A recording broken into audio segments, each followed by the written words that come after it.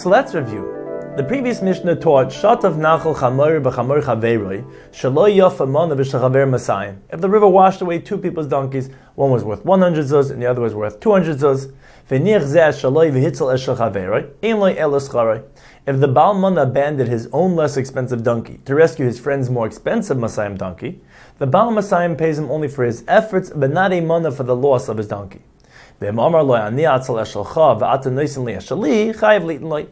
Baal Mana stipulated beforehand that he'll save the Baal Masayim's donkey if he will be reimbursed completely, the Baal Masayim must pay him a mana for the loss of his donkey.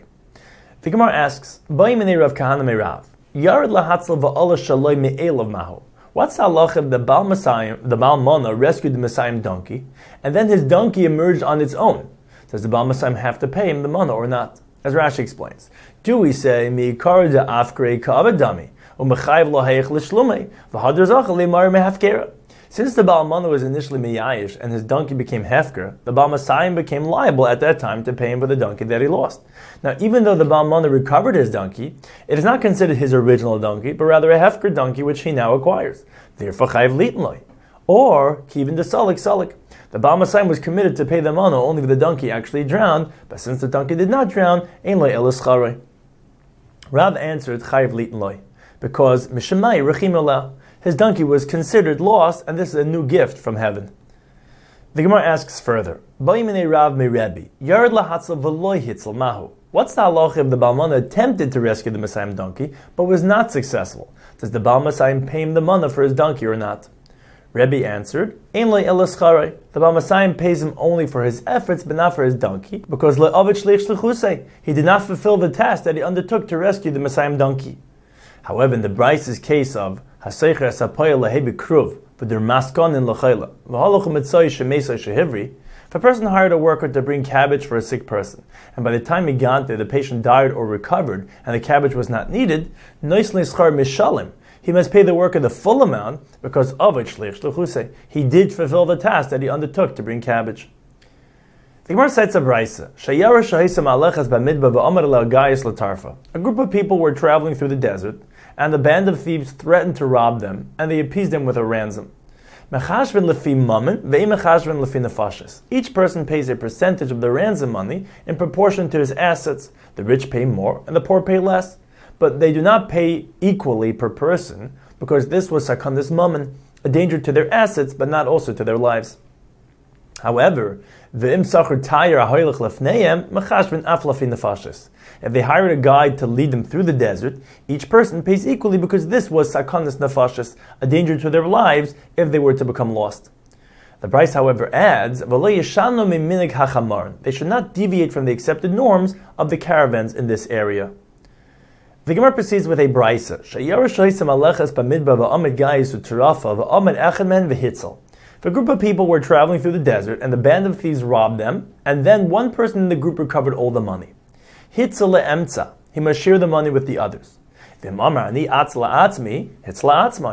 if this person stipulated to them that he's recovering for himself, he keeps all the money for himself. The Gemara asks, hey Chedami, what is the case? If the other people were also able to recover their money, then even if he did stipulate, he must share with them because there was no yish. They didn't despair of recovering their money. And if the other people were not able to recover their money, then even if he did not stipulate, he keeps all the money for himself because there was yish. They did despair of recovering their money. The Gemara offers three explanations. Rami Bachamar says, Hacha b'shut v'naskinan. This is a case in which the members of the group were all partners. Therefore, it depends. Amar, if he stipulated that he's recovering for himself, Polig, he broke off from the partnership as the halacha is shutav chelik shalil das chaveroi. In the event of a potential loss, one partner can break off from the partnership without the consent of the others.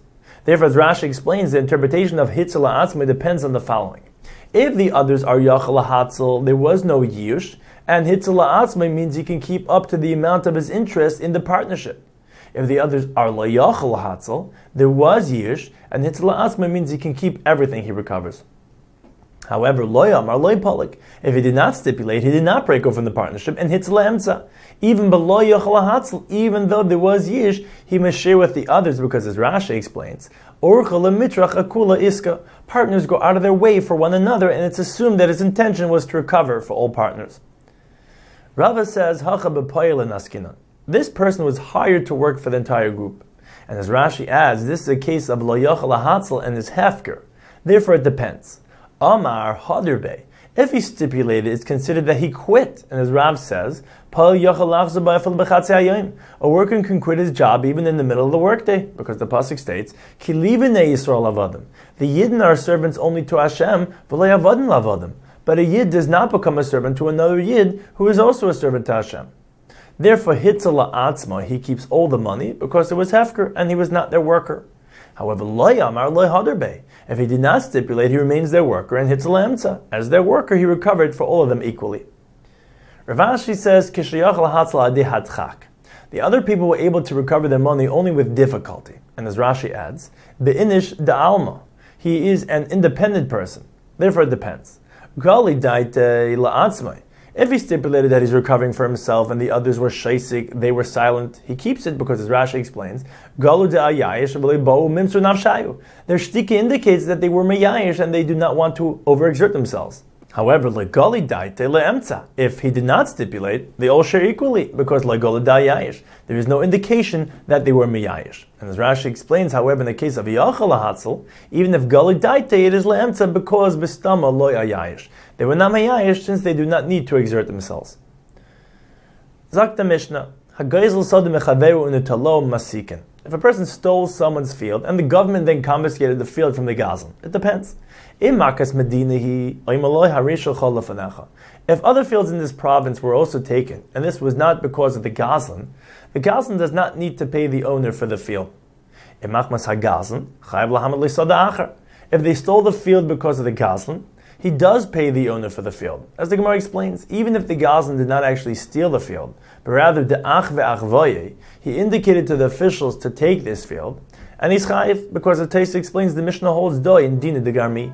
One is liable for damages that were caused indirectly.